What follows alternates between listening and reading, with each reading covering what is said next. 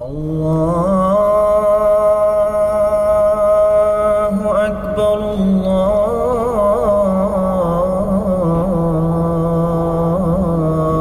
Allahu Akbar, Allahu Akbar,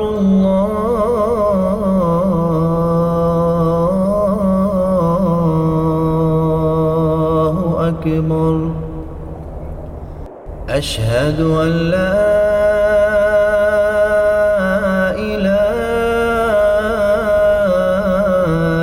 إلا الله أشهد أن محمدًا رسول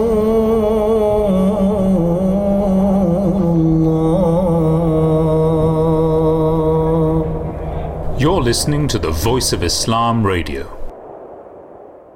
Assalamu alaikum wa rahmatullahi wa barakatuhu. May peace and blessings of Allah be upon you all. Welcome to another live program here on Voice of Islam radio station. It's the Drive Time Show between 4 and 6 p.m. Monday to Friday. So we are here live throughout the week with you, where we go through two different topics in every hour that we are here broadcasting live. So as per the usual, norm, today we will also have two topics for you to discuss. With me here in the studio is Faheem. Assalamu alaikum. Assalamu alaikum, Faheem. How are you doing? You right? Yeah, good, thank you. Alhamdulillah. Good to be here. Glad to be here as well. I think the first topic that we're going to talk about today is air pollution. Yeah. And we're sitting here in London, which is... ULA spreading everywhere. Yes, of course. I mean, I'm sure. I mean, I had to drive in, I'm driving in from Kent. Yeah. And I see that now.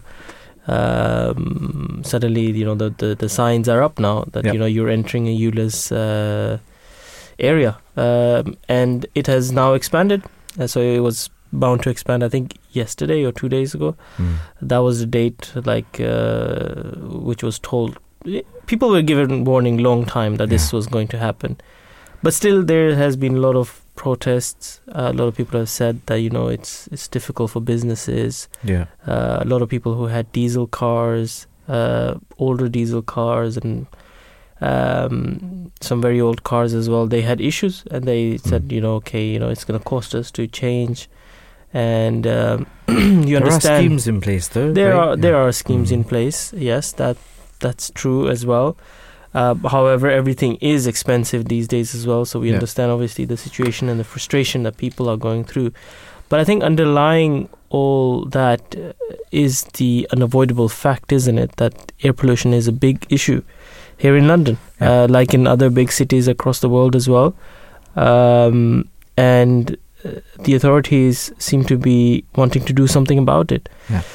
And I remember we have done this when we talked about this previously. It came to our knowledge that many people who unfortunately die today in London, some people, they are directly influenced, or their death is directly or indirectly influenced by air pollution.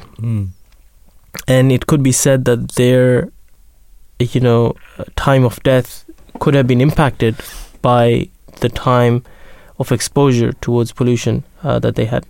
Right, and because new research, as we'll discuss, suggests that air pollution is related to antibiotic resistance. And annually almost 7 people die from air pollution globally. So it's not a small amount. No. By any means. No. But we're going to discuss that and more, look at the effect of air pollution on health as well as on the climate. So, as you said, air pollution is the topic. ULAs obviously is not the topic today. We have talked about it, but obviously it's connected to that.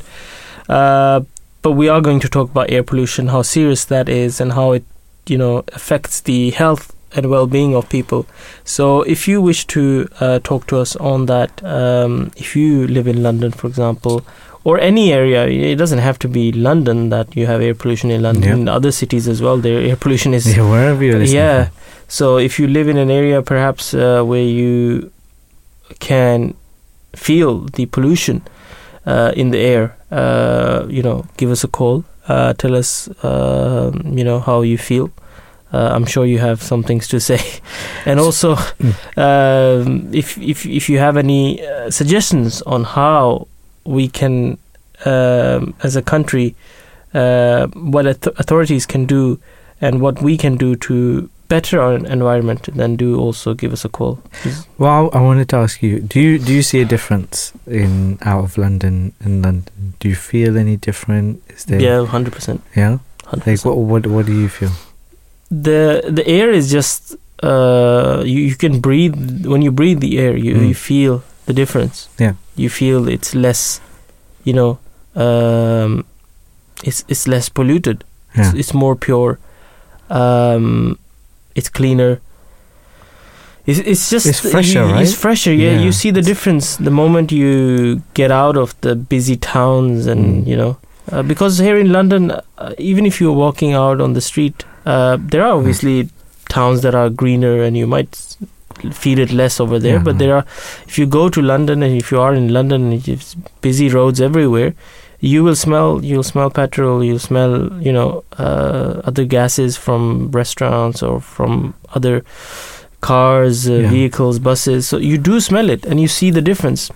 Definitely. And for me, I don't notice it until I'm outside of London, right? So until I've gone on like a walk or to a place where there's open air, that's when I actually am conscious of it. When I'm going through my day-to-day, like, I don't realize it, but it's until you feel that breath of fresh air, and that, this is nice, this is open, what air is actually supposed to feel like. Exactly. And only till then, that's when I realize it. So it's interesting, like, how much it's just become the norm.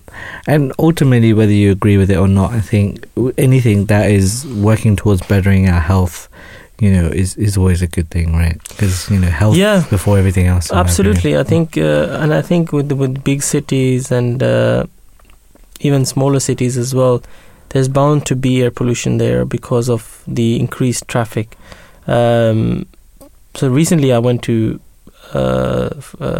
Norway for a week and a half, and there, it was just completely different. There, I felt like I was in another planet. The air and the water, it was all so pure. Yeah.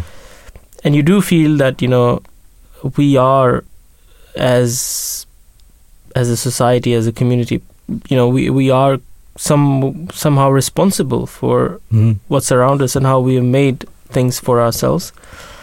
Some things are not in our control. Some things are in our control. So I mean, looking after health is such an important thing. I mean, sitting in a car all day, sitting at work, and not going out in the open, to get some fresh air, even if it's walks. You could go to the park. You could go where there's trees, small forest, whatever. You get better air. It's a fact. So there are things that we can do, and then there are things that we can't do. We can't control where we live. Sometimes we can't control the environment. Yeah. It's just I totally agree, because I've become aware, especially because we didn't have much of a summer. Going out and actually feeling sunlight, I think, has made a big impact on me. Like, I've actually made a conscious effort more recently to be like, okay, cool, the sun's out, let me just go get some exposure. Because I think everybody in the UK is vitamin D deficient because of the weather. So I think that once you start consciously making that effort, or just like saying, hey, let me not just stay cooped up in this room all the time. Let me get out there. Let me experience new things. Let me, get some fresh air. I think it will make a big impact on your health and also your mental health. I think that it's good to just get out of the bustle and the traffic that you always seems to be stuck in London, no matter where you are. And I think that just making that conscious effort. And this is why we do shows like this, right? This is, we're hoping that someone's listening in their car and they're thinking, you know what, maybe I'll walk to work tomorrow, or maybe I will, go for that walk, or get out of London for a bit and, see a bit more of an open area, go to that park and breathe in that fresh air and just give my body like that little refresh. No, absolutely. And the reason why we are discussing air pollution today is because it affects not only London and where we are sitting at the moment, or in England or UK. It's actually a worldwide issue.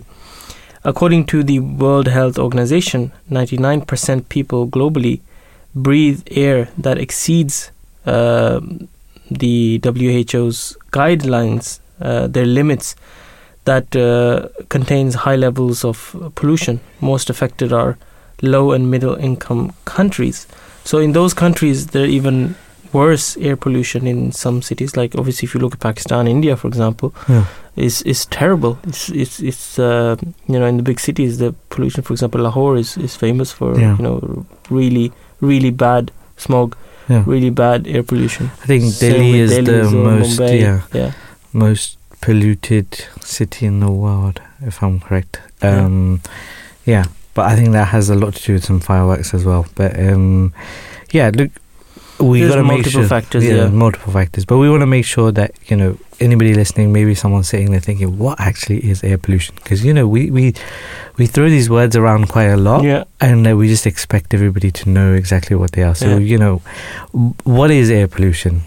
Like it is the actual contamination of indoor and outdoor harmful substances in the air, right? The burning of fossil fuels releases gases and chemicals into the air, which means pollution is caused by household combustion devices, industries, motor vehicles, but there are also other sources of pollution like forest fire.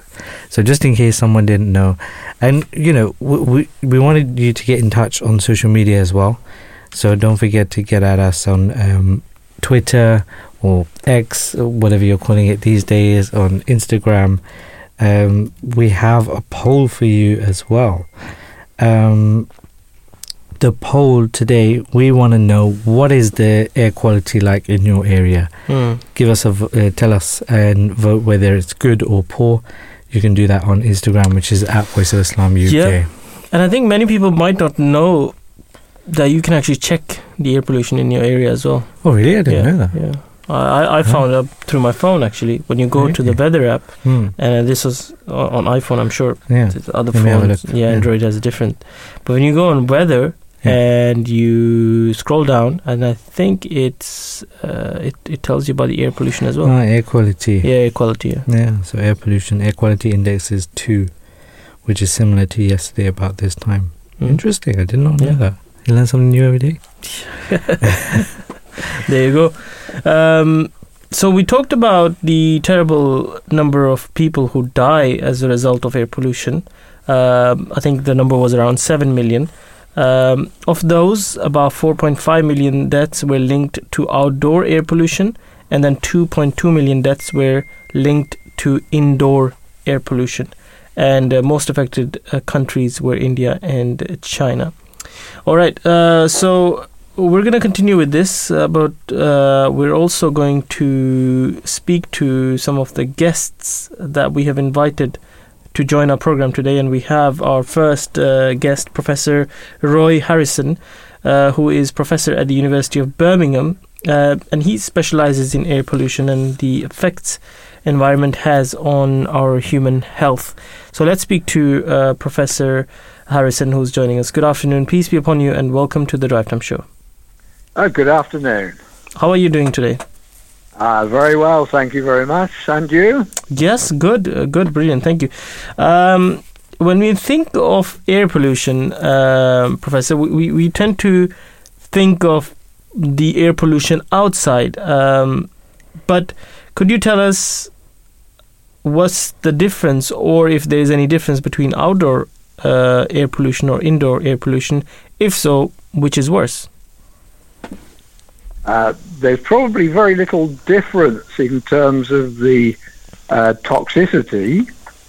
It all depends on the amount present, so the level of exposure. So if there's a higher concentration indoors, which there might be, for example, if there's smoking going on, that would be much more hazardous than out of doors. But if there aren't any sources indoors, then often the indoor environment's a little bit cleaner than outdoors, so it's safer from that point of view. Okay. And diseases that are related to air pollution are often linked to particulate matter. What exactly is particulate matter, and why are its effects so, detrimental to people? Well, particulate matter is made up of tiny little specks of dust or droplets of chemicals in the atmosphere, and they float around. They can be there for days on end. They come from things like vehicle exhaust, but there are many sources of particles. They're very small. They can be breathed, and they deposit in the deep lung, and they cause health effects, generally by causing inflammation in the lung, and that can feed through into the cardiovascular system, so it can affect the bloodstream and the heart as well as the lung, and that inflammation causes stress on the body, and that predisposes people to disease. So there's lots of different effects, but they're mostly to do with the inflammation in the lung and how that feeds through into the vascular system. Right, and Professor, not everybody can control where they live, right? So what's some advice that you have for people living in areas with high levels of air pollution? Like, what can they do to protect themselves from harm? That is quite difficult. One of the big sources of air pollution is obviously road traffic. And so if they are able to, for example, take walking routes that are on back streets rather than main streets, that will be helpful. If they've got a car with a particle filter on the ventilation, that can be quite effective in cutting down the pollution in the car. Or alternatively, they can very much reduce their exposure to particles by wearing one of the more effective face masks, as became popular during the COVID outbreak. And I'm not thinking of the surgical masks, which do have some benefits, but are not terribly effective, but the ones that fit snugly over the face, with probably elastic straps at the back.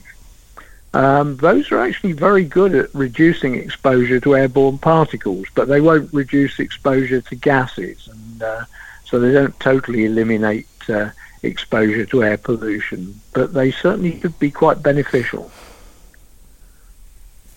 Right, and so what appropriate and effective policies should be put in place in the UK to reduce air pollution? Especially pollution from road traffic. What's your opinion on the ULEZ approach, and do you think it's effective? Well, the ULEZ enforces, or attempts to enforce, the updating of vehicles to more modern technologies, by either requiring their use or charging people a larger sum of money who don't use the more recent vehicles. And that has some benefits. It doesn't have much impact on airborne particles, largely because they're coming from other sources. But it does benefit nitrogen dioxide, which is another toxic pollutant, and certainly we've seen that in Birmingham, that the low emission zone that was introduced in the centre of Birmingham about 2 years ago has had marked benefits for nitrogen dioxide. And certainly the data for London suggests there are significant reductions in nitrogen dioxide, and that will feed through into benefits for public health. So that is one of the approaches that is quite effective, but we have to look at other sources of particles. And one of the growing sources is actually wood burning. Wood burning stoves are very popular with people, and they emit particles into the air. And we currently have very little legislation that affects their use. But this would, if it were strengthened and enforced, would actually have significant benefits for cleaning up the air. I'm just thinking, is there any industrial pollution that is also something that needs to be looked at? Because obviously, often in the limelight is, people driving cars, people doing this, they should be doing less. But industries, they are sometimes responsible for huge, output of gases and harmful particles, right?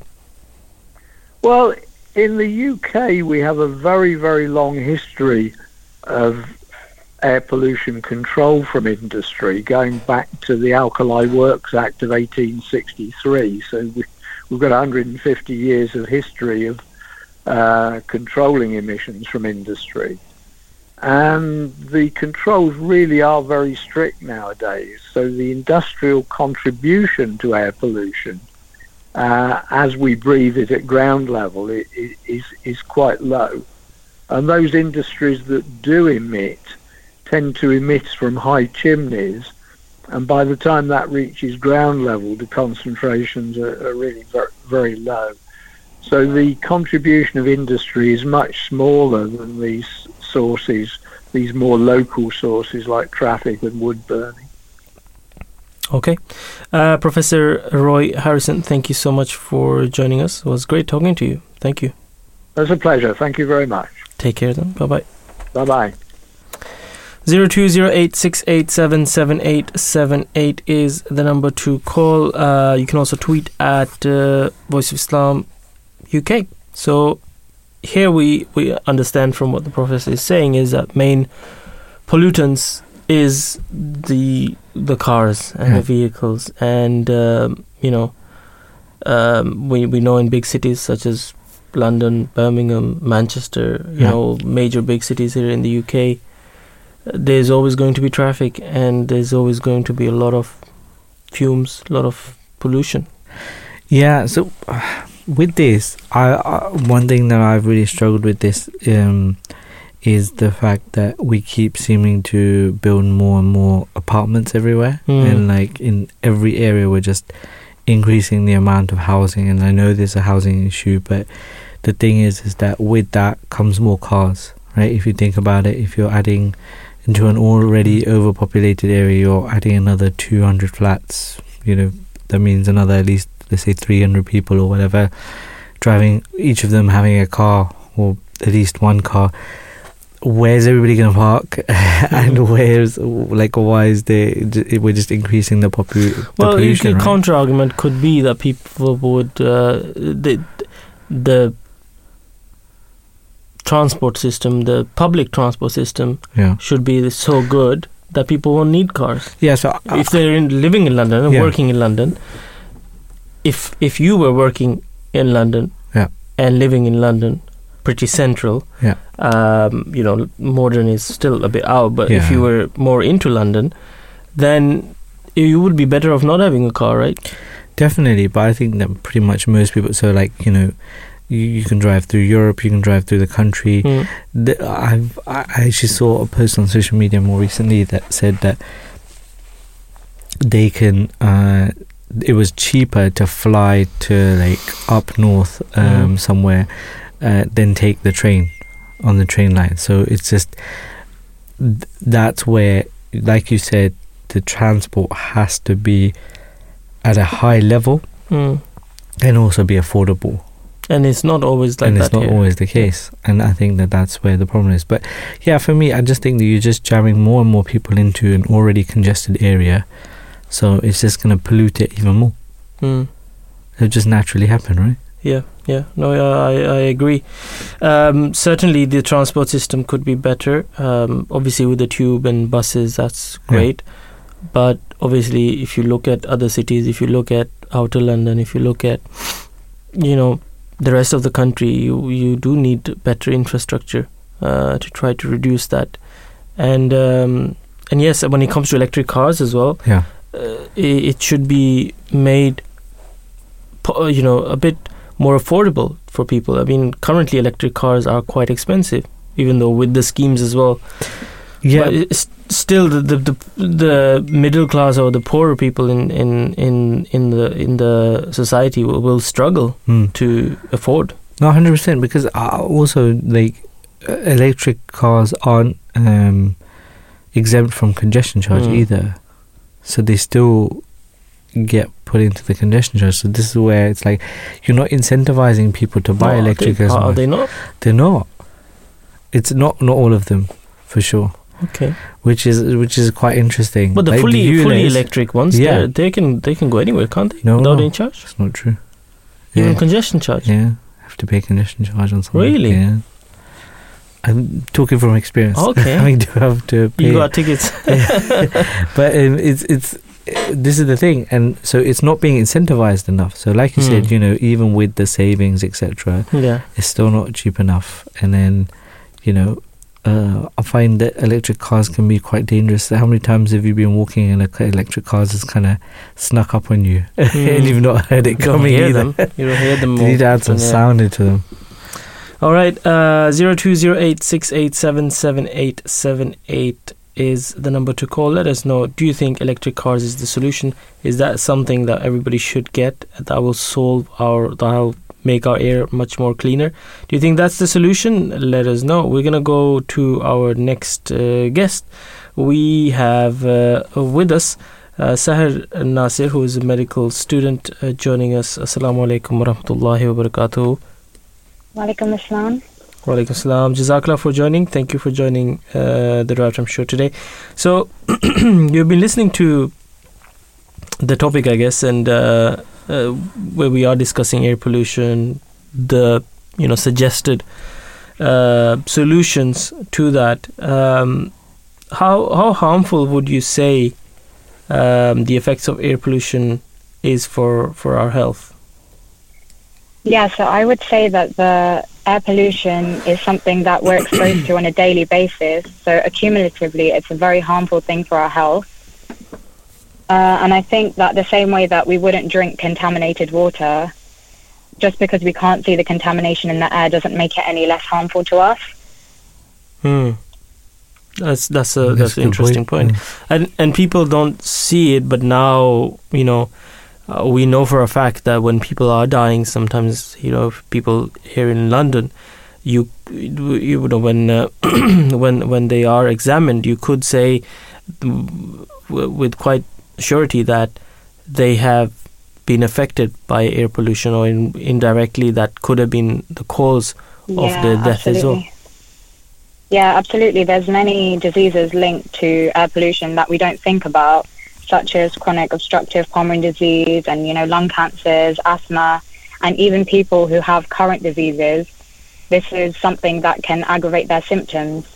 So it's something that we should really be aware about.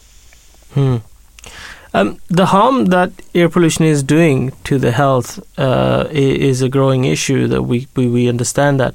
But what can be done to reduce that air pollution? Do you think that this idea of ULEZ and limiting, putting restrictions on cars, because it seems like the most emissions are coming from the increased traffic? Yeah, I mean, air pollution is a collective of things. Mainly, as you said, transport and cars, but also smoking and also the waste disposal that we do as a country. So there's many different factors that can contribute to it. But I think, as you said, ULEZ is something that's new and it's been put into place. And I think because it's fairly new, we don't have enough evidence to say whether it's an effective measure. And I think, as you were saying before, with electric cars and with the poorer community, it's not an inclusive measure. Not everybody can afford these type of vehicles. Yeah.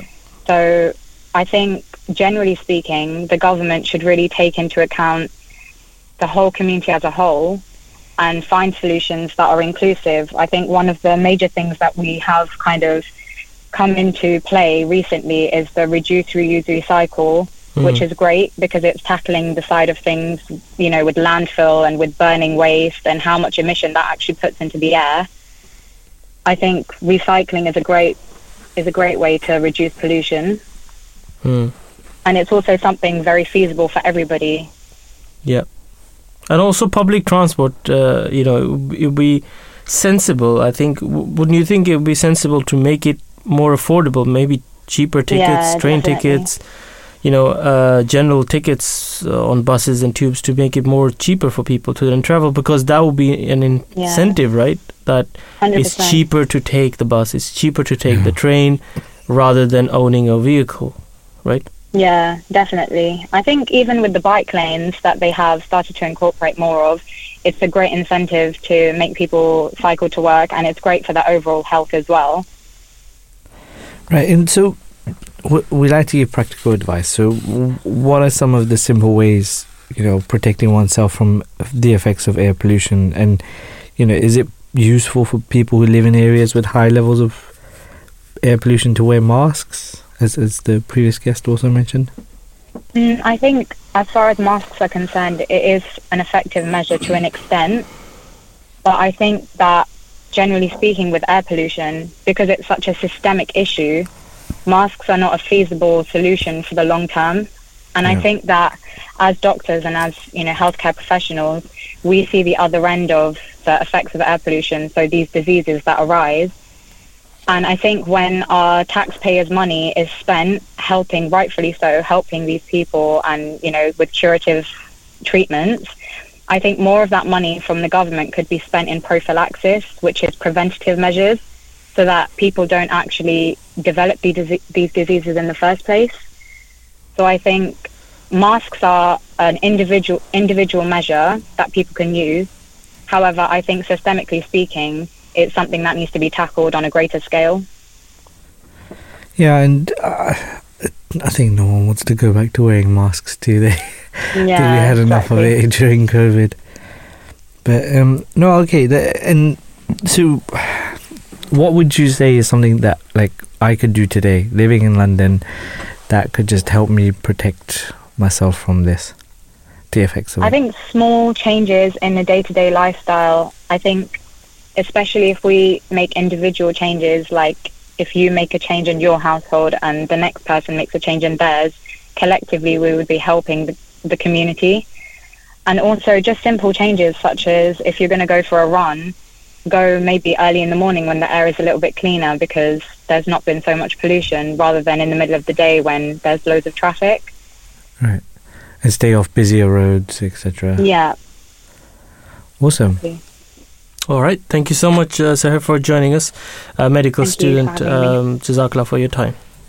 Jazakallah.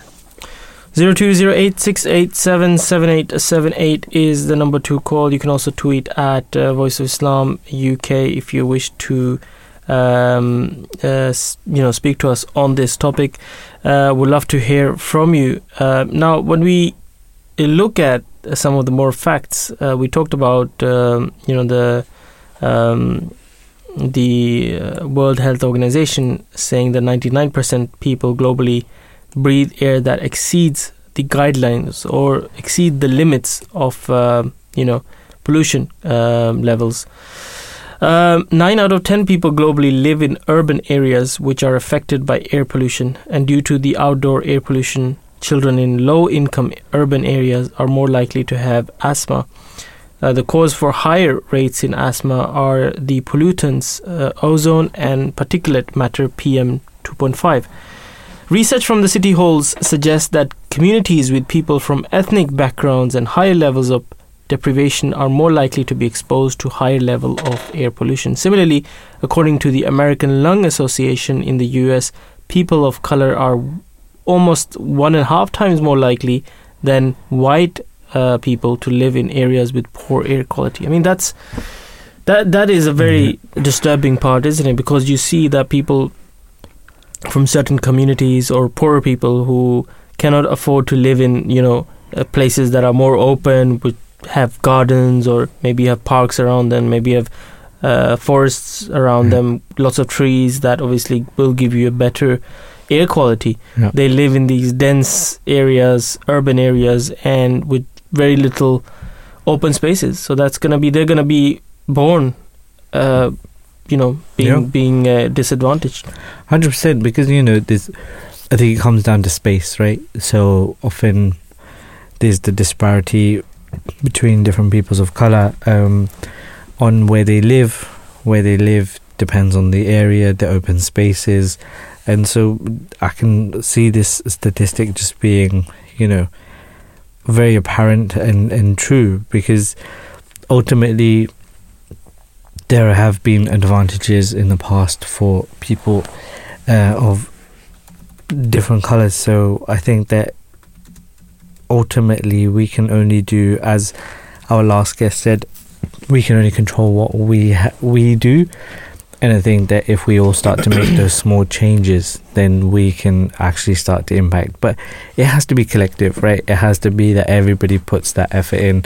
And that's why we have shows like this, where we'll raise the awareness, so that, even if 5 of our listeners just decided to make that change and, go for that earlier run, stay out of traffic. I'm thinking more of it like, there's sometimes I take a route where there's a main road, and I do it for a change of scenery, but maybe that's not a good idea. Yeah. Thinking about it now with all the pollution, and I'll make sure that I stick to those smaller roads and to those smaller, just changing the way to work, and walking through past the park rather than going on the main road. So that's what I do sometimes, because obviously right next to my house is a main road, in and out of the town.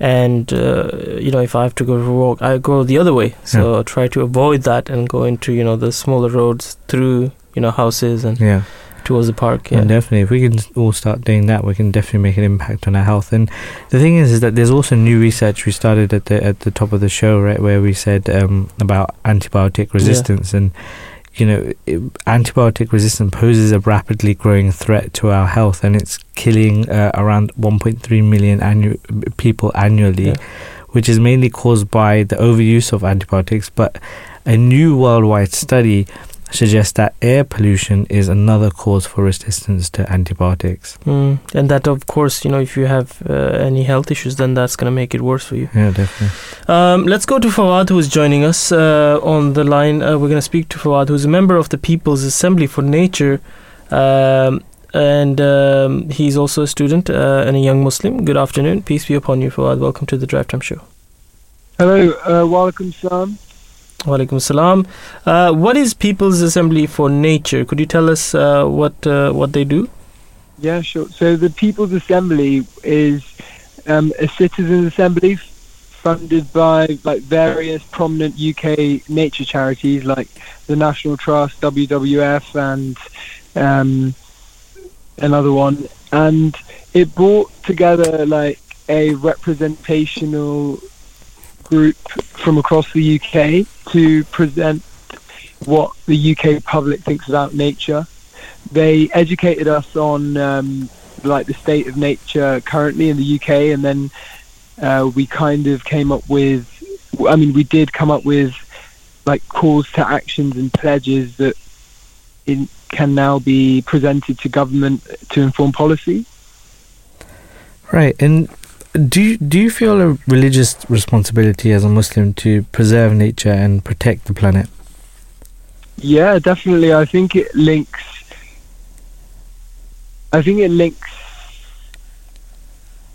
very much toe and toe together with Islam and our religious duties, in terms of, specifically we're told to look upon the creation as evidence of signs of Allah, and also as our spiritual practices promote reflection and remembrance, gratitude, and these are best done in nature actually. And even throughout Islamic history, our architecture promotes gardens and reflection in nature. Okay, brilliant. Fawad, thank you so much for your time. It was great talking to you. Thank you. Bye. Thank you. Wa Islam. 020868777878 is the number to call. You can also tweet at Voice of Islam UK. Now, we also spoke to Jenny Bates, who is a campaigner at the Friends of Earth organization, and this is what Jenny had to say. We are now going to be speaking with our guest caller, which is Jenny Bates, an expert on air pollution at Friends of the Earth. She has led campaigns on climate emissions from transport, including aviation. Jenny, thank you very much for joining us. Peace be upon you. How are you today? Yeah, good to be here. Thank you. Can you tell us about the work Friends of the Earth and you as a campaigner against air pollution are doing, and why is it important to you? Yes, well, it is important, I would say that. So, yes, Friends of the Earth and me personally have been campaigning on air pollution for years, in fact, really just due to the terrible health impacts that it can have, particularly because it hits some of the most vulnerable the hardest, like children whose lungs can end up not developing properly, and elderly people who may have an existing condition which can be worsened, or they could even have a heart attack or a stroke. And also because the sources and solutions are actually quite similar to those for climate change. So action on one will also help the other, and both are really important. So yes, I started campaigning on air pollution when I was fighting a huge 6-lane road bridge in East London in the 2000s, and that would have created a new breach of legal limits. And yet people didn't even realise it was going to be coming close to them some of the time. And really it was from that I realised how bad air pollution was in London, and then actually around the country. And so I helped get Friends of the Earth to be a founding partner of something called the Healthy Air Coalition, which is a great sort of mix of transport and environment and health organisations. And then we ran a major campaign on it afterwards. So that's been really good. And I would say that some of our recent work has been some data crunching and looking at areas above the World Health Organization recommended levels for pollutants. And there are some what we call very high air pollution areas, which is where either or both of two key pollutants, which are these sort of fine particles and also a toxic gas called nitrogen dioxide, where either or both of those are twice the level that the World Health Organization say we should be having. And in these areas, there are about 1 million kids living, those under 18, and sort of 1,700 schools in these areas. And this is really sort of worrying stuff. And London is particularly bad, with actually 90% of the neighbourhoods in these very high air pollution neighbourhoods being in London. And also it showed up some really worrying things about the inequality of air pollution, with people of colour 3 times more likely to live in these very high air pollution areas, and yet actually people living there were also 3 times less likely to own a car. So and they're obviously then contributing less. So that's some of our recent work, and other bits we're working on at the moment include I'm helping our Welsh colleagues. There's a Qamar clean air bill that's going through at the moment. We're also trying to enshrine the right to clean air and a healthy environment, and also doing some work ahead of the general election, trying to get all political parties to commit to clean air asks. So, yeah, there's a lot going on, and we do think it's very important. No, most certainly it is. Now, air pollution, beyond its immediate health impacts, has far-reaching consequences for climate change. Could you maybe help us grasp how exactly air pollution affects our climate? Yeah, sure. Well, I mean, first of all, the health impacts are terrible. It contributes to early deaths in the UK, tens of thousands a year, and there are short-term impacts. And so I mentioned just now, bad air on a particular day can trigger a heart attack or a stroke if somebody's got a bad heart or a cardiovascular disease. And then there are also the longer-term impacts, and terrible sort of respiratory and cardiovascular diseases can be made worse. And it's actually been shown to cause lung cancer, to be a cause of lung cancer. So overall, it's one of the biggest killers in the UK, with, as I say, tens of thousands of early deaths a year. And there are close links with air pollution and climate change. I sort of mentioned that they have similar sources, and that's from burning, certainly in some sectors, it's like burning fossil fuels, diesel, petrol, oil and gas, and that sort of thing. But there are two sort of interesting ways that they can affect each other. So air pollutants, particular ones, there's something called black carbon, which is a sort of particulate air pollution, these very fine particles that can get into your lungs, deep into your lungs. And perhaps another one like ground level ozone, they can directly affect the climate. And things, if we actually tackle these sort of what they call short-lived climate pollutants, because they don't stay in the atmosphere very long, if we tackle these, we could cut 0.5 degree of global temperature rise. And that is absolutely key, because the goal of climate action is to keep global warming to no more than 1.5 degrees above where it was before the Industrial Revolution, which is what we need to avert climate breakdown. So, if action on these air pollutants could help save 0.5 degree, 0.5 of a degree, that would really help to trying to limit it to 1.5. And then the other way round, actually also a warming climate can affect air pollution. So if we get more heat, more sunlight, more heat waves, that sort of thing, we get more ground level ozone, and that is a health irritant in itself. It's an irritant gas. So those are some of the ways that that climate and air pollution interact. Right. Now that's obviously interesting and worrisome at the same time. What can we individuals but also communities do to reduce air pollution and fight climate change? Well, various things. We all need to do what we can to make choices that would help cut air pollution and help with climate. And certainly on the air pollution side, that would help protect our health and that of others. But it must be made easy for people to do that and to make these good choices. So, things like travel and transport, there need to be options for alternative, clean, green ways to get around that are affordable, including safe walking and cycling and good and affordable public transport. So, people want to make the right choices, the green, the clean choices often, but it has to be made easy for everyone.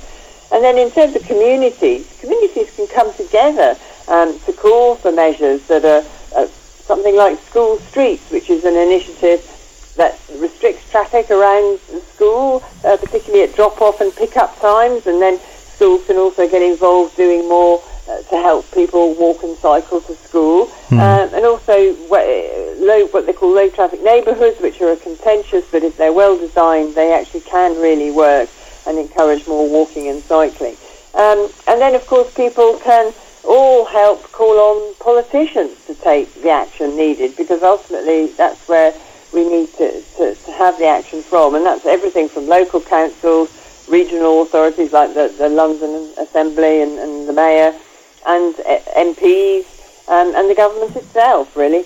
Mm-hmm. Now, one last thing I want to ask you is about ULEZ. We're going around London, we see a lot of smaller sort of protests happening as well, and many signs out there as well.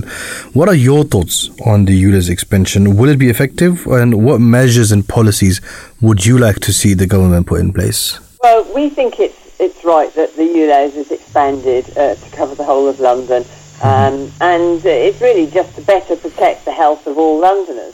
And the ULEZ has been effective, as have actually clean air zones, which is the same sort of thing elsewhere around the UK and in fact elsewhere around Europe.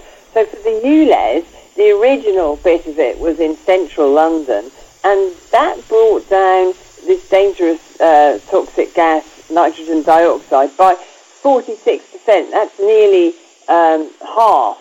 And then when the ULEZ was expanded out to inner London, which is out to the north and south circular roads, this nitrogen dioxide was cut by more than 20%.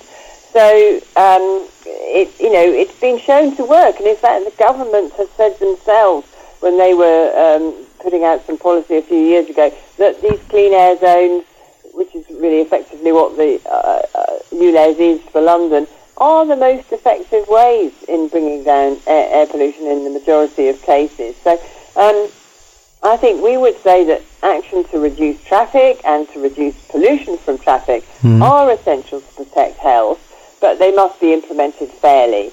It really comes down to the fact you can't ignore the reality of dangerous climate change, dangerous air pollution.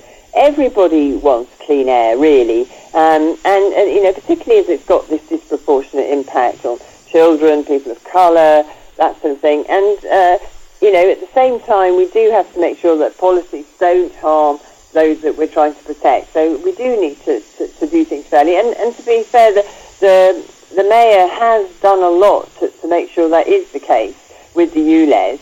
And when you think that, in fact, in outer London now, cars that are seen driving there now, 9 out of 10 of them, so nearly all of them, are already compliant and wouldn't have to pay a charge or a fine at all. And the Mayor's put in place lots of sort of grace periods or exemptions, that sort of thing, and recently increased the scrappage scheme to include all Londoners with a non-compliant car. It was previously targeted at certain groups more, but now any Londoner with a non-compliant car could access the scrappage scheme.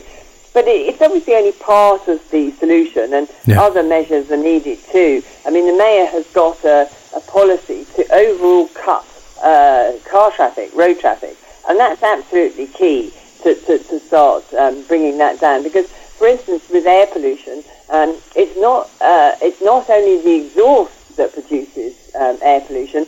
All vehicles, including electric ones, produce these fine particles from brake and tyre and road wear.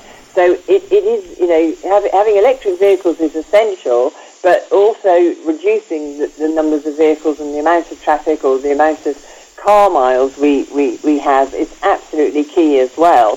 And something like his policy that he built this great big 4-lane new Silvertown Road tunnel in East London, near the one I originally thought of as a bridge. If that's allowed to be used for traffic, that will actually overall increase traffic, and that's we don't want that. We want it to be used for alternative uses, perhaps just clean public transport and cycling and that sort of thing.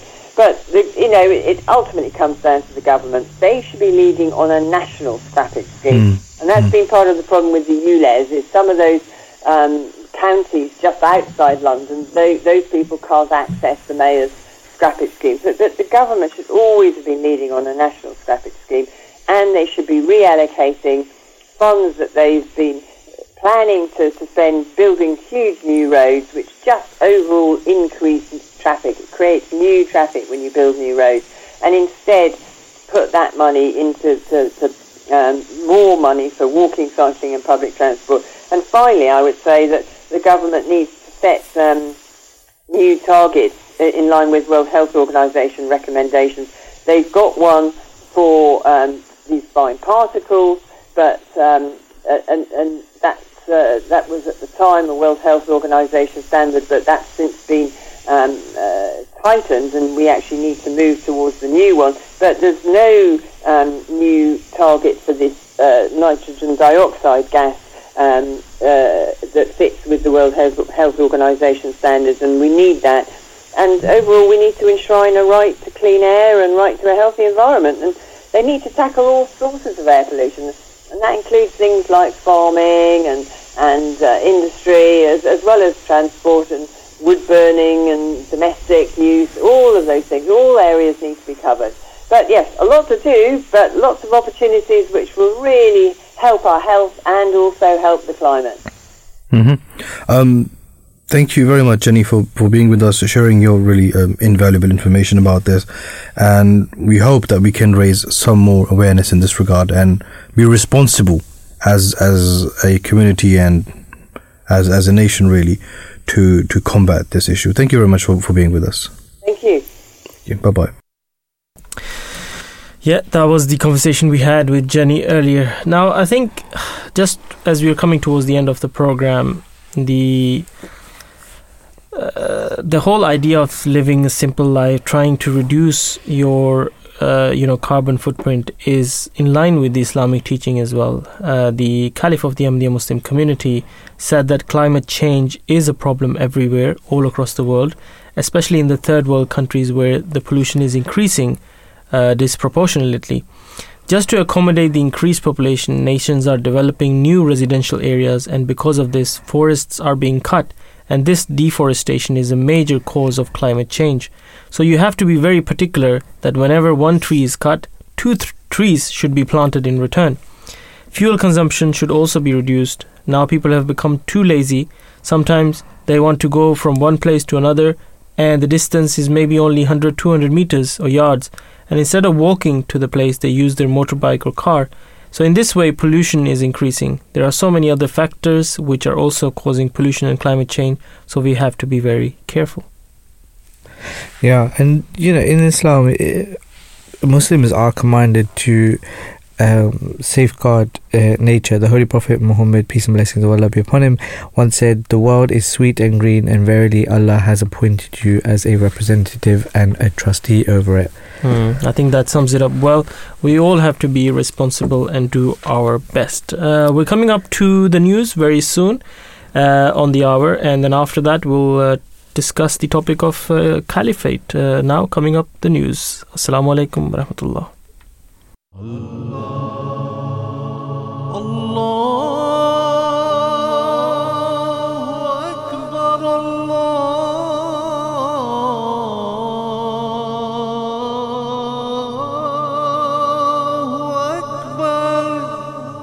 You're listening to the Voice of Islam Radio, broadcasting on DAB and via the internet 24 hours a day.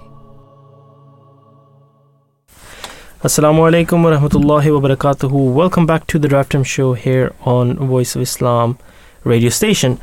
Now, we are now going to talk about a very, very important aspect of a religion, a very, very important aspect of our belief, which is Khilafat, also known as Caliphate. Now, many people who are not familiar with the Islamic religion or teaching will directly maybe be a little bit shocked, or maybe be a little bit unsure that what we are talking about when we talk about Khilafat or Caliphate. We are not talking about anything that people have been seeing in media over the years, ISIS, God forbid, all of those things which are related to extremism or terrorism or anything that goes against peace. We are not talking about that. What we are talking about is true caliphate, true Khilafat. What is true Khilafat? Khilafat, I think, to start off with, is the meaning of Khilafat, Faheem, is successorship. Yeah. So successorship to what? Successorship to prophethood. Yeah. So what Khilafat is not something that is new, but in fact Khilafat has been the way Allah the Almighty continues His divine guidance for mankind throughout time. So even after prophets such as Prophet Moses, Prophet Muhammad, after that Caliphate took place, it was Caliphate was established in different forms. Sometimes there were Caliphate prophets. Sometimes there were caliphates of different types that went on for a long time. For example, after Prophet Moses, there were caliphs after him who continued the work in the Israelites for the Jews. And similarly, Prophet Jesus, he was also, according to the Old Testament, according to Islamic teachings as well, he was not an independent prophet. He actually came as a caliph to Prophet Moses, in a way that he came to further and revive the teaching of Moses. He came to revive the teachings for the Jews. So caliphate is leadership and successorship that is divinely inspired, that is manifested by Allah the Almighty Himself. So what we see is that after the Holy Prophet Muhammad, peace and blessings of Allah be upon him, when he passed away, the founder of Islam, the Prophet, after he passed away, then, what happened after that? The question always comes up that, okay, when a Prophet passes away, does that mean that the chapter is closed? Does that mean that the religion is finished? Does that mean that, okay, there's no leadership? Of course there is. And I think before we go into the history and look at what happened after Prophet Muhammad, peace and blessings of Allah be upon him, passed away, we have to look at what God Almighty promises, or what He says about Khilafat or Caliphate, how it will establish or take place. So let's look at a verse of the Holy Quran. If we go to the Holy Quran, we will read this verse in Surah Al-Jumu'ah, that وَعَدَ اللَّهُ الَّذِينَ آمَنُوا مِنْكُمْ وَعَمِلُوا الصَّالِحَاتِ لَيَسْتَخْلِفَنَّهُمْ فِي الْأَرْضِ كَمَا اسْتَخْلَفَ الَّذِينَ مِنْ قَبْلِهِمْ وَلَيُمَكِّنَنَّ لَهُمْ دِينَهُمُ الَّذِي ارْتَضَىٰ لَهُمْ وَلَيُبَدِّلَنَّهُمْ مِنْ بَعْدِ خَوْفِهِمْ أَمْنًا. So that's the Arabic, and the translation is, Allah has promised to those among you who believe and do good works that He will surely make them successors in the earth, as He made successors from those who were before them, and that He will surely establish for them their religion which He has chosen for them, and that He will surely give them in exchange security and peace after their fear.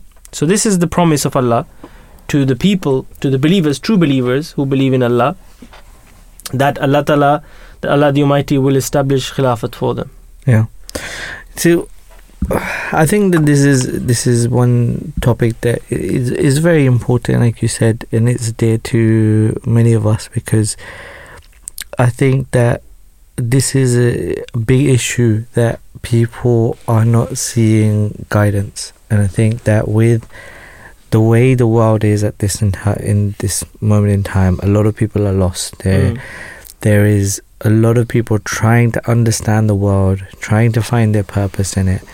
And that is one of the biggest things that I'm thankful for, is Khilafat, because every week on a Friday there's a message delivered from our Khalifa, Mirza Masroor Ahmed, may God be his helper, who delivers a sermon every Friday and helps us how to, using whether it's historical examples, whether it's current examples, whether it's Quranic references or Islamic teachings of any sorts, helps us navigate our day-to-day lives and helps us connect with our Creator, which in turn gives us this sense of peace and tranquility that I think most people in the world are searching for, that contentment.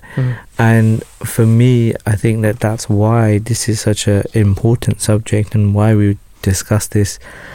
This isn't just to promote Ahmadiyyat, right? This isn't just about saying, hey, look, this is the things that we have, or explain it. We're here categorically explaining that having a Khalifa in our lives has really made us different and made us feel content in a way that I think a lot of people in the world at the moment are searching for, as evidenced by people's search on social media, the things that they search for, the things that they talk about. I think that is something that is really missing. And we're going to talk about the historical aspects of it, but for me, I wanted to just explain that personal impact, or that Khalifa, that our Khalifa, that Caliphate has on us. Because I've been lucky enough to have met two Khalifas, the fourth and the fifth, and I think that it's when you hear the advice and the guidance that is given on a weekly basis, you can really feel that connection with God, and you can really feel that reason and understanding to your existence. So that's in a nutshell. That's how I feel. And I think for all of us, it's such an important part of our lives, and I think people outside might not understand that, but you see, with spiritual thoughts, spiritual ideas, communities as well, if you look within Christianity, there are so many denominations, yes, and then different sects, and there's a lack of unity there, right? You do have the Pope, for the Catholics, they do seem to have that togetherness there, but on a whole, you will see that there is, even within Islam at the moment, there are so many different sects. They don't believe in them. They don't believe in them. They have their issues. They have their own way of thinking. Even if you take away religion completely, when you look at ideologies, when you look at different communities, different way of thinking, people have their own stuff going on, right? Everybody has like, we're thinking this way. We're going to do this. We don't really agree with this. And then, people, you don't have that unity in the spiritual world. Whereas that's what religion comes to create, to bring people together, to create that unity, right? 100%. And I think that without unity, there's no progress, right? Because the thing is, when think about it with yourself, whenever you're thinking about a decision, if you're like, I don't know whether this is right, think about it. Let's say you're starting a new diet, right? You look on the internet, how many different diets are they saying that, apple cider vinegar is going to make you lose weight in 8 weeks. Next person saying that apple cider vinegar is going to give you cancer, right? Like, there's so much differentiation and there's no clear understanding of how to do it. And that's what I think that the Caliphate and, the Promised Messiah, the founder of Ahmadiyya, bringing is that explanation, that guidance of Islam that gets that dispels all of these confusions that there are, that this is how it is, and having someone like Islam always teaches that there should be leadership of some sort, like even when you're traveling, right? You should appoint a leader, because the thing is that when you have one leader, then think of any organization. You need a leader to help guide and to keep the values alive and to make sure that they follow through.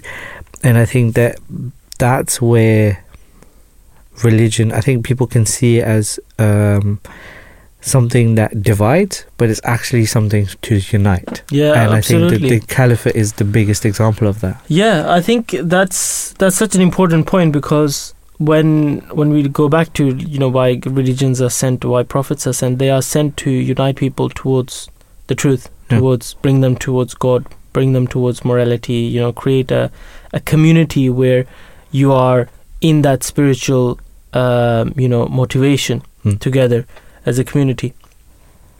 And that's exactly what Caliphate does. The Caliphate succeeds the prophethood. And we look at the time of the Holy Prophet of Islam, Prophet Muhammad, peace and blessings of Allah be upon him. When he passed away, there was a shock, within the Muslims. Many people could literally not believe that the Prophet Muhammad, peace and blessings of Allah, had passed away. They literally thought that he might still be alive and he might just be in a sleep or something. He might return. They could not believe it. And there were people who were suddenly doubting, what the future of their faith would be, right? Because they were so dependent on the Prophet for guidance that they were very unsure at that time. And then on the other side, there were enemies. There were people who were jealous of the progress of Islam. They were happy and they were planning how to, now cause an upset or maybe, take over or try to destroy cause Islam. Mayhem, Cause mayhem. There were hypocrites as well. They were, also, seeing this as an opportunity to create dissent and disorder within the Muslims. And Muslims themselves were, very saddened and, you could say in a state of shock, because at that time they were very prone to these attack or malicious, things that were happening at that time. But what happened was that, the Muslims came together and they chose Abu Bakr, Hazrat Abu Bakr Siddiq Raziyallahu Ta'ala anhu, may Allah be pleased with him, as the first caliph. And it's not like a general election, or it's not like a political election of any sort. Allah the Almighty, it's prayers are behind it. People pray. People sincerely think whoever is spiritually on that pedestal that they can lead the community, who's the most spiritual and most, pious person among them, they go for that person. And then, of course, when they do the prayers, Allah the Almighty inspires them to choose the right successor and caliph. So that way, Hazrat Abu Bakr Siddiq Radhiyallahu Ta'ala Anhu was, Abu Bakr was chosen as the first caliph of Islam. And right when he was chosen, people were feeling at ease suddenly. And the whole Muslim community, which was, we have to remember at that time, was spread even beyond Arabia at that time. And they became united. So, and there were enemies who tried to attack Islam at that time. But because they were able to unite under the caliph, all those attacks were repelled. And they, Islam then started, excelling after that. And then what happened was that the first caliph, when he passed away, the second caliph was elected. He took the Islamic progress to another level. And then suddenly, there were 4 caliphs. And every time a caliph passed away, the same situation was there. It was a very, sensitive situation, very peril situation for Muslims. And this is exactly what the Holy Quran talks about, that Allah the Almighty turns your state of fear into peace. So that state of fear was again and again turned into peace by Allah the Almighty through Khilafat. So caliphate is very important in a spiritual, community, in a spiritual system, where you do need to have a spiritual leader who's inspired by Allah the Almighty. Because, as I said again, people have different beliefs, sometimes different interpretations, but you need somebody to say, this is what is right, and this is what we are going to go for. This is what we are going to stick to, because that unity then is created by accepting the caliph and believing that his word is the last word. That is true obedience, and caliphate without obedience cannot exist. So that's exactly why in the verse that I recited in the beginning, Allah the Almighty says that Allah has promised to those among you who believe and do good works. Doing good works mean to be obedient and to believe. Do you truly believe and do good work, then those people are the ones who deserve caliphate. Allah the Almighty then gives them the caliphate, the system of caliphate, in which they prosper. And then the religion is established for them, and peace is given to them because of that. And that's something that we see in every chapter of these rightly guided caliphs. However, we know after the 4th caliph, according to a prophecy of the Prophet, the caliphate ended. And from that time onwards, slowly, Islam as a religion was on a decline. And it continues to decline till the advent of the promised Messiah 1,400 years later. Definitely. And so I want to address anybody who's sitting there listening, thinking, why are these 2 men here just saying, oh, there's a caliph that, complete obedience to, why should we listen to him, right? I just want to provide some context to that, because I think if you're not, and if you haven't experienced it for yourself, I think it's very difficult to understand. So for me, I like to explain it by saying that, look, if I said to you that every day I am praying, right, for you to be happy, for you to be in the best way, any of your worries, they be taken away. If I did that every day and you knew that, right, would you not want to listen to things that I have to say? Because you would know that I genuinely care, right? And I think that's what people can sometimes forget, or sometimes people don't understand, is that every caliph, and it's been described by our current caliph as well, that he is praying regularly for the world, for every single person in it, whatever strife they're going through.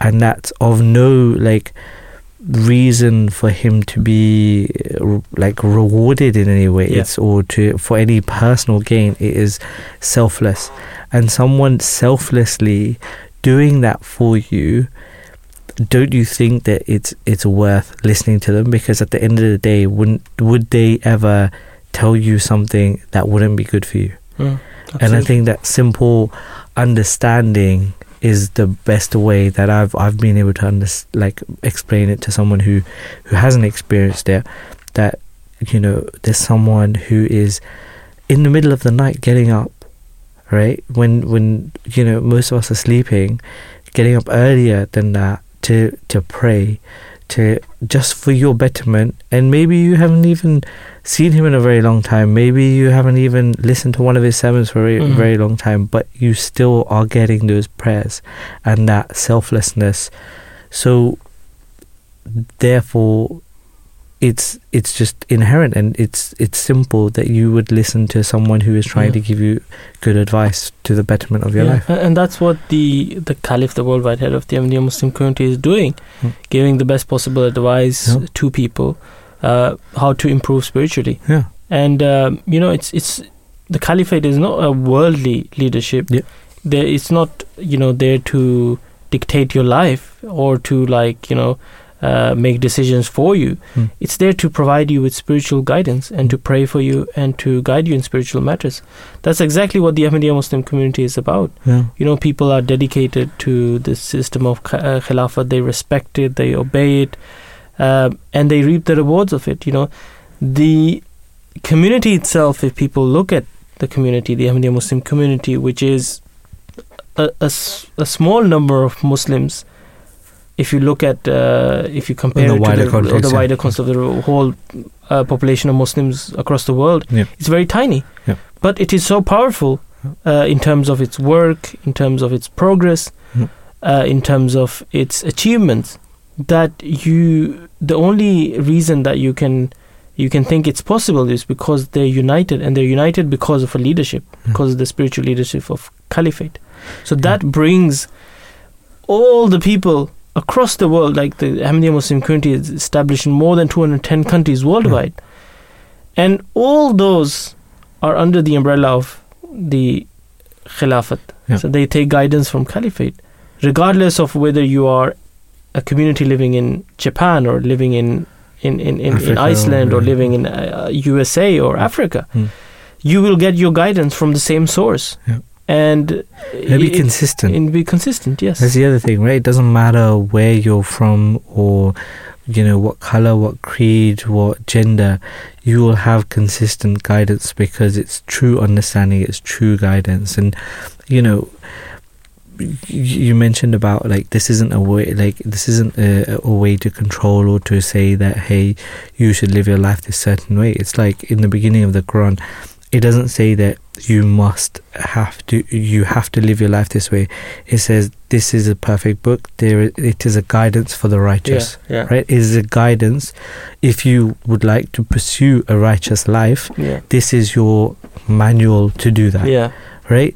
And I think that's where it's not something that's compulsion. It's not something that you're compelled to do. It's something that if you want to do that, and consistently every Friday, right? Tell me who's been as consistent as that in your life, that would give you good advice consistently on a Friday. And not just on a Friday, that's just one aspect of it. That's whether you meet the Caliph, whether you go to one of the other events, or or just past archives that we have of other Caliphs as well. The Caliph has been giving advice not only to the community, to its own community, the Ahmadiyya Muslim community, but also externally to countries, to leaders, to politicians, to every person who's reachable, giving with advice. No political motivation about how to create peace in society.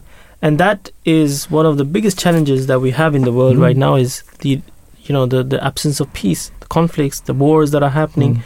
And the worldwide head of the Ahmadiyya Muslim community has, since a very long time, warned about these escalations and these, events that are happening, that this is not leading us to a good path.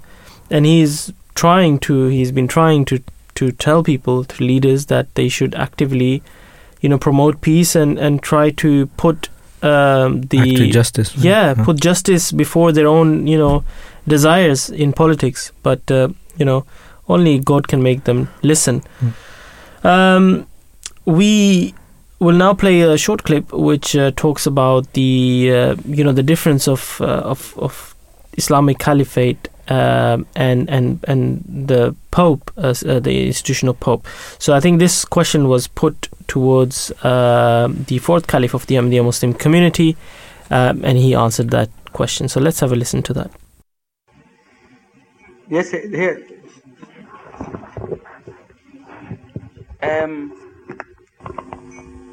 I'm a Muslim, yet I have got so many friends who are Christians, and I've talked to them much about the caliphate which we have.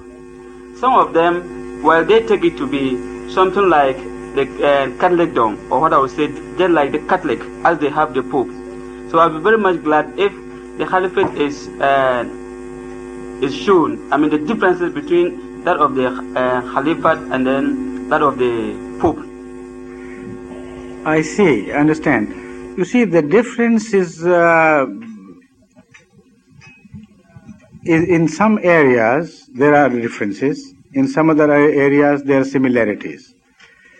Most important of all, in my opinion, is the belief of infallibility of Pope. In Roman Catholicism, they believe that popes cannot err. Their decisions are always right. And when they confronted the dilemma of one pope in history giving a verdict on the same issue, so completely different from the verdict given on the same issue by another pope, they had in fact no solution to the problem. We as Ahmadis believe that Khalifas, as they are called, the deputies of prophets, they are not infallible. They can make mistakes. But what we believe is that even when they make mistakes, because they are truthful, when it is pointed out to them that this mistake has been committed, they are brave enough and they love truth enough to accept their mistake and mend their way. So they are human, but they are guided by the light of their inner truth. And when you are true, then even mistakes do not make such important a difference. As long as you make mistakes in honesty, and as long as you are honest enough to own your mistakes and rectify them. So that is one major difference between the popes and the caliphs. Again, the caliph believes to be the servant of his people, believes himself to be the servant of his people. And that is highly stressed in Islamic concept of leadership. Once the holy founder of Islam said, Sayyidul Qawme Khadimuhum, which means the leader of a people is the one who is their servant. So this attitude is lacking in popedom and its relationship to the Christianity. They are the overlords, the representative of gods in a manner as they stand beyond everything, and as if they are the passageway between humanity and Christ. This is not the concept of caliphate in Islam, in Ahmadiyya. We believe that you are only leader if you are truly servant in your attitude to the people. If you are humble enough to meet the people at their own level and to know that you belong to them, and as long as you serve them, you retain the title of leader. The moment you adopt the attitude of being served, you lose the title. So this is also a very important attitude which I find essential in Khilafat, which I also find lacking in the attitude of popedom. Again, I believe that in papacy, the relationship between Pope and God on the one hand, and Pope and the people on the other hand, as I have already mentioned, is the relationship of a passageway-like thing. And the common people who do not agree, for instance, with Pope, or do not have a relationship with God through Pope, they are considered to be false claimants to spirituality. While in Ahmadiyyat, the concept of relationship with God is so wide, based on the teachings of the Holy Quran, that even those who are not Muslims, not to mention Ahmadiyyat, even those who are even not Christians, they are Jews, even those who are Zoroastrians, according to this concept, religion can be different and religion can be wrong. Yet if a man is right and truthful, he still has the right to have a direct link with God. And it is God who established that link, because wherever truth is found, God loves truth.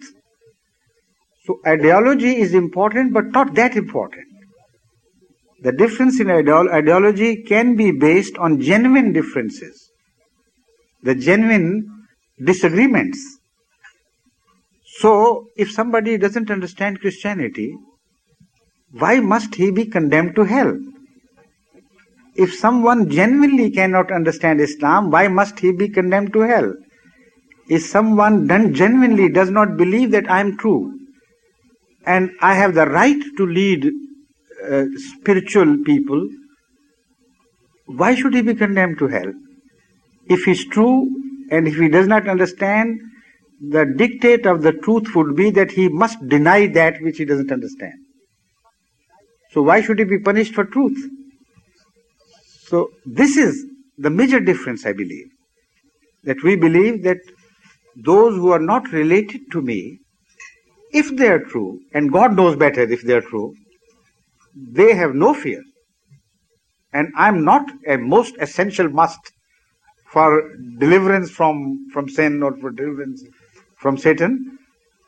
Most important is your inner truth and your attitude to life, your love of God on the one hand, and love of humanity on the other.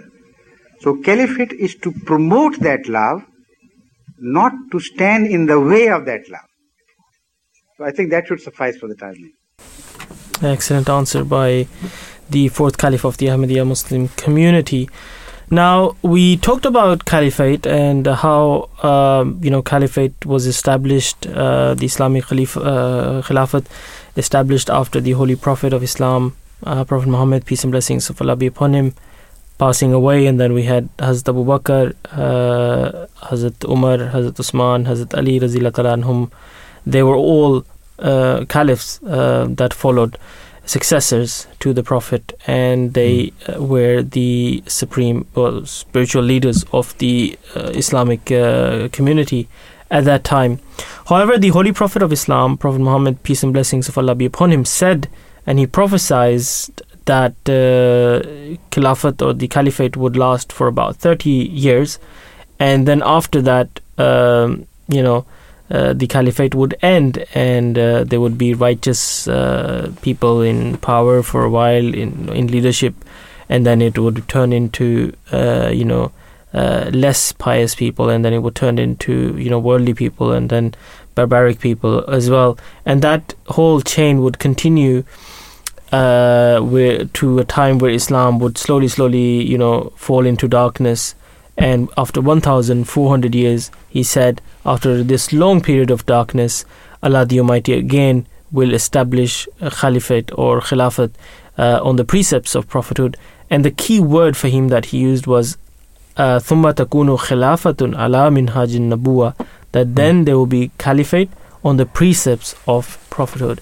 So here, Faheem, if you can come in and tell people about the Ahmadiyya Muslim community, where does that come in that prophecy? Yeah, because often people can ask the question, if Prophet Muhammad, peace and blessings of Allah be upon him, was right, then where is that Khilafat on the precepts of prophethood? And the Khilafat of the Ahmadiyya Muslim community was established in accordance with the Quran and the Prophet Muhammad's peace and blessing of Allah be upon him's prophecy, Mirza Ghulam Ahmad claimed to be the awaited Messiah and Mahdi to revive Islam, bring back to one God, and establish unity. Ahmad was that future prophet that the Prophet Muhammad, peace and blessings of Allah be upon him, foretold would come. Upon Ahmad's death, the founder of the Ahmadiyya Muslim community, in 1908, a Khalifa was elected, just as a Khalifa was elected after the Prophet Muhammad's death in 632. The Holy Spirit superintends the election process, with Prophet Muhammad and the founder of the Ahmadiyya Muslim community, Ahmad, rest the only two instances in Islamic history when a Khalifa was established after the demise of a claimant to prophethood. His Holiness Mirza Masroor Ahmad is the fifth Caliph of Islam since Ahmad's demise. He continues that promised Khilafat, which it has run uninterrupted for 106 years and counting. This Khilafat has vociferously stood for universal freedom of conscience, separation of mosque and state, human rights, education and free speech. This caliphate promotes good works and has removed fear and replaced it with security and peace for those people who accepted this Khilafat and divine guidance. Today, the Ahmadiyya Muslim community spans over 160 million Muslims in over 204 countries worldwide, and is the world's fastest growing Muslim sect, seeking to unite humanity in peace and security. So this is, in a nutshell, the Ahmadiyya Muslim community, which started, with the Prophet, Ahmad, or Hazrat Mirza Ghulam Ahmad, who founded the Ahmadiyya Muslim community. He was a prophet. He was not a prophet that came with a new teaching or a new law or to cancel out, Prophet Muhammad's teaching, Islam. In fact, on the opposite, he came to further Islamic, to revive him. Yeah, to revive Islam. And he was, a servant prophet to Prophet Muhammad, peace and blessings of Allah be upon him. These kind of prophets have come in the history of mankind before as well, under Prophet Moses, in the Israelites, etc., etc. So this door of prophethood is the only door that is open to from now on, from Prophet Muhammad, peace and blessings of Allah be upon him. Only those prophets can come who are subservient to Prophet Muhammad, because Islam is the final teaching and the Holy Prophet ﷺ indeed is the final law-bearing prophet. Now, the caliphate that started, again, when the promised Messiah, ﷺ, the founder of the Ahmadiyya Muslim community, when he passed away, again, there was a very, sensitive situation. There was a very a state of fear for people, that what happens now, what is the future of the community now. Lots of people, who were not steadfast in their faith, they left Ahmadiyyat. So at that time, Allah the Almighty, again, according to that verse that we recited, the promise that He will turn the state of fear into peace. He did that again. Allah the Almighty did that with the establishment of the Ahmadiyya Caliphate, which started with Hazrat Hakim Maulana Nuruddin, who was the first Caliph of the Ahmadiyya Muslim community, and then after him you had Hazrat Mirza Bashiruddin Mahmud Ahmad, the second Caliph of the Ahmadiyya Muslim community. Then you had, when he passed away, you had the third Caliph, whose name was Hazrat Mirza Nasir Ahmad, and after his demise, the fourth Caliph of the Ahmadiyya Muslim community was Hazrat Mirza Tahir Ahmad, who we just heard as well in the audio clip. And then the current, when he passed away, that was in 2003. Then we had the fifth Caliph, and our fifth Caliph is the Caliph who is currently the worldwide head of the Ahmadiyya Muslim community, and he is our current spiritual leader, successor. He's the Caliph of the promised Messiah now at this time, and we're very lucky, very fortunate that we are able to witness his time, and that we are able to listen and be able to to interact with the Caliph. So he is the fifth Caliph of the Ahmadiyya Muslim community, and inshallah, by the grace of Allah, that system of caliphate will continue to go on, because this is the promise of Allah. But the condition of the promise is that you have to be truly believing, so meaning you have to have faith in yourself, your faith should be strong, and you have to be obedient. You have to show obedience to the Khalifa in your faith, and then Allah the Almighty promises that caliphate will continue. But if you become ungrateful, and if you stop caring about it, if you stop understanding the importance of it, or you don't value it anymore, then Allah the Almighty will take it away. So this is what it says in the Holy Quran as well, that those people who are ungrateful, then they will Allah the Almighty will not cater for them, basically. So this is the condition, that the community needs to be obedient, it needs to be dedicated for this blessing, and this blessing will then remain.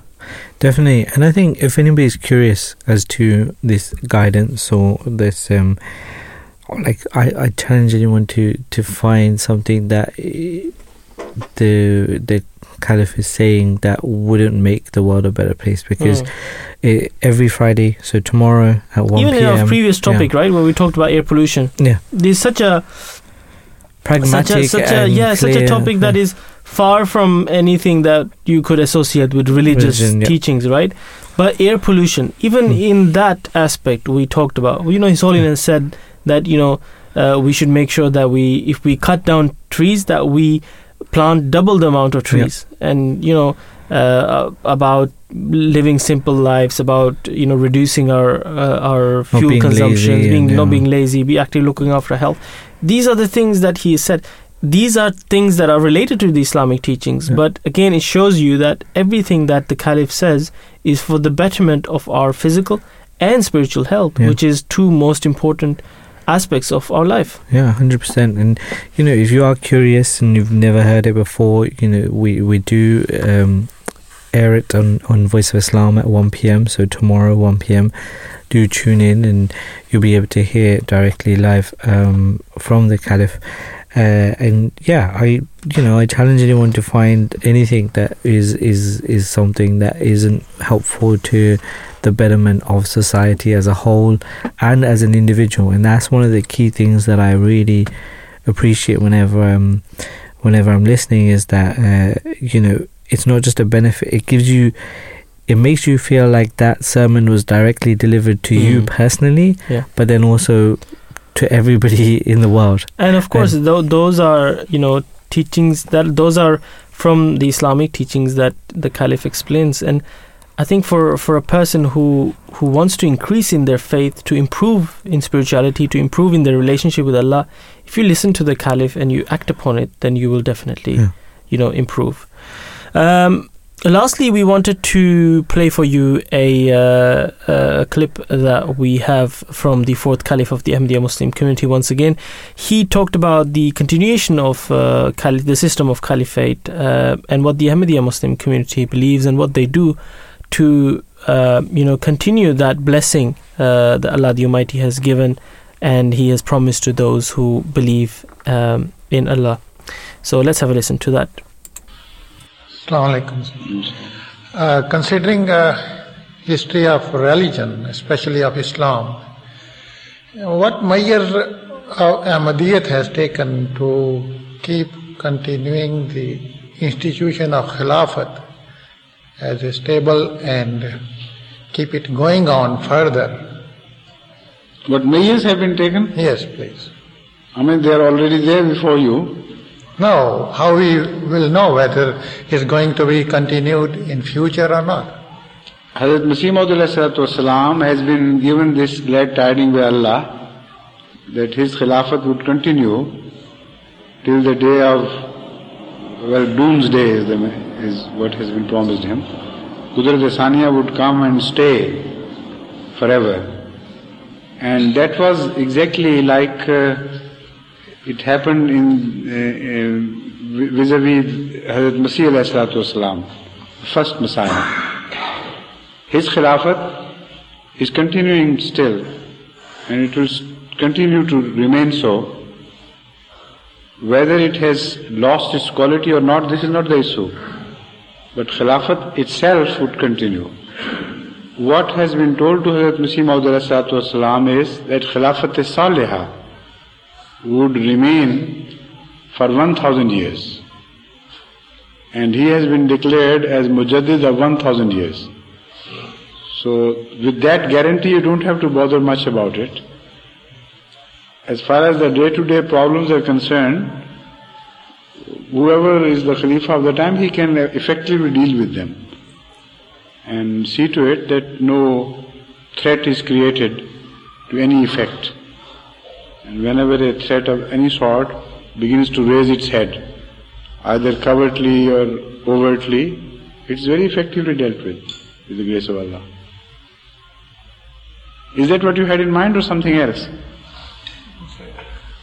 Perhaps you couldn't make yourself clear because I can see on your face the question is still hanging over your eyebrow.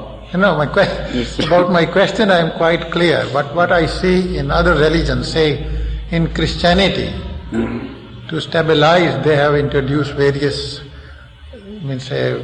offices for bishops and then archbishops, then cardinals. But they don't stabilize Pope or the papacy. No, as they hang on papacy. They don't stabilize it. No, as the Christianity, as it is spreading, so they are organizing to subdivisions of those local areas to be organized by cardinals. Haven't you seen Jamaat Ahmadiyya organized into thousands of chapters by now? And it's very much more solidly organized body than any other similar or even dissimilar body in the world. This you can claim without fear of contradiction. Whether it is a religious body or irreligious body or a religious body, whatever you may compare Ahmadiyyat with, there is absolutely no comparison in matter of organization. Each small branch, each branch, whether it is small or big, is organized in the form of chapters, and in that we have also established the democratic system of election, office bearers, etc. And a supervision system is also superimposed on this basic structure, so that if democracy tends to go wrong, then the superimposed system of keeping watch over it as representatives of Khalifa's eyes sees to it that before the damage is done, the culprits are removed. So it is the healthiest form of democracy which is working in the world, and in fact the only democracy which can be declared as pure democracy, an honest democracy, without any factions, without any personal ends or gains to achieve. So show me any other body in the world which has such pure form of democracy in practice. There is no falsehood who is involved, no false propaganda is either permitted or carried out to gain votes. The person who is elected even doesn't propose his name. Most often than not, he tries to keep away from such responsibilities, to shun the responsibilities. But when imposed, then he goes forward like a brave man and carries them. So, Khilafat is the ideal combination of the democratic ideology with the ideology of representatives or visurgents of Allah who keep guard over the working or healthy working of the system. So it's most beautifully fused together system. And yet you are wondering whether it has come into being or not. Because of the previous experience in history of Islam. No such thing is found there of this nature anywhere in the world. It is unique. You know, this is why Hazrat Muslim Maud was, even before his birth, declared to be a great Muslim Maud. These are the things which he has achieved, fantastic things which have no parallel in history or in the present times. An organization like the organization of Jamaat Ahmadiyya is unparalleled. Nowhere in the world, at any time you can find such beautifully well-poised organization and so well looked after in detail. You know, right at the lowest rung, we have an observing eye. Anything happens in the remotest regions of Nigeria comes to my notice. And before any mischief can develop, we take effective remedial measures. And yet the whole system is running on this basis of cooperation without any coercion, without any imposition which pinches or hurts. Just through a mutual understanding and perfect, coordination between those who are at lower rung and those who are at a higher rung of authority.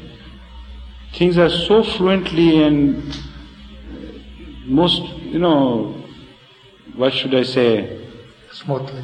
Well lubricated, in a well lubricated manner, are flowing and working that you don't hear any noise. You don't see any ripples. You know, the ideal organization is the one where there is no noise. The greater the friction is, the greater the noise would be created, the greater the heat generation and panic and, hurry, running to and fro and this and that. So this has always been my ideal of organization. Wherever I have worked in whatever capacity, I have always tried to achieve this, that you set a system and put it into such quiet working that after that you just retrieve into nothingness. You don't seem to be involved so fanatically and vehemently in everything, but you remain in touch with everything quietly. If a langar khana, ideal langar khana is to be observed during langar khana jalsa salana, the same criterion would apply there. During the best time of our langar khana, when things were moving most efficiently, everything seemed to be settled and quiet and set. No hurrying to and fro, no noise. Everything was going automatically as if there was no energy involved, while greatest energy was involved. You know, when the car engine is idling and revving, then you see how much noise it makes. When it's put into gear, it's using much more energy, yet it becomes quiet and smooth and burring. So that also goes with the organization. Now imagine the whole world organization of Jamaat Ahmadiyya is working so quietly, silently, without making a noise, but those who are working it, who are operating it, they know the thrill of power below. Everything is throbbing with power in Jamaat Ahmadiyya. But it's quiet and perfect, working in perfect coordination. So this is why you missed it, this is the beauty of the system. Thank you. You don't take note of it, what's happening. I generally tell people who are not involved in zamindara, that is agriculture directly, that anybody, any citizen of big cities or towns who has no personal knowledge of how agriculture is done, if he goes to a farm, passes by, he thinks that everything is, running automatically, no labor is involved, and quietly things are going on. There is such quiet in the fields. And what actually happens is that the farmer is one of the busiest men in the country. hardly can he sometimes find time to look into his, personal affairs, even so that it is said that during October season, some farmer lost his mother, the mother died, and he shoved his mother into some porola, they call it. And, a porola is the thing where you also keep wheat and things, corn, etc. and other articles which may be required later on, you keep on shoving them in the porola. So he shoved his mother in the porola because he had no time to bury her. After he was relieved of that pressure of work, then he could attend later on. I mean, this is just to illustrate how busy a farmer is. He rises up early, in the middle of the night in fact, very close to the middle night, and goes to the farm quietly with his plough and buffaloes, and all you hear is ta-ta-ta and this slight noise which is lost in the general hubbub of the whole world at that time. And nobody notices that when he's ploughing, when he's moving things from one place to another, a lot of labor is involved, and a lot of organization is required, and a lot of attention is to be paid every minute to the farming, to what is happening here, what is required there. Even watering of the field requires so much responsibility, so much attention, and so much labor is put into it.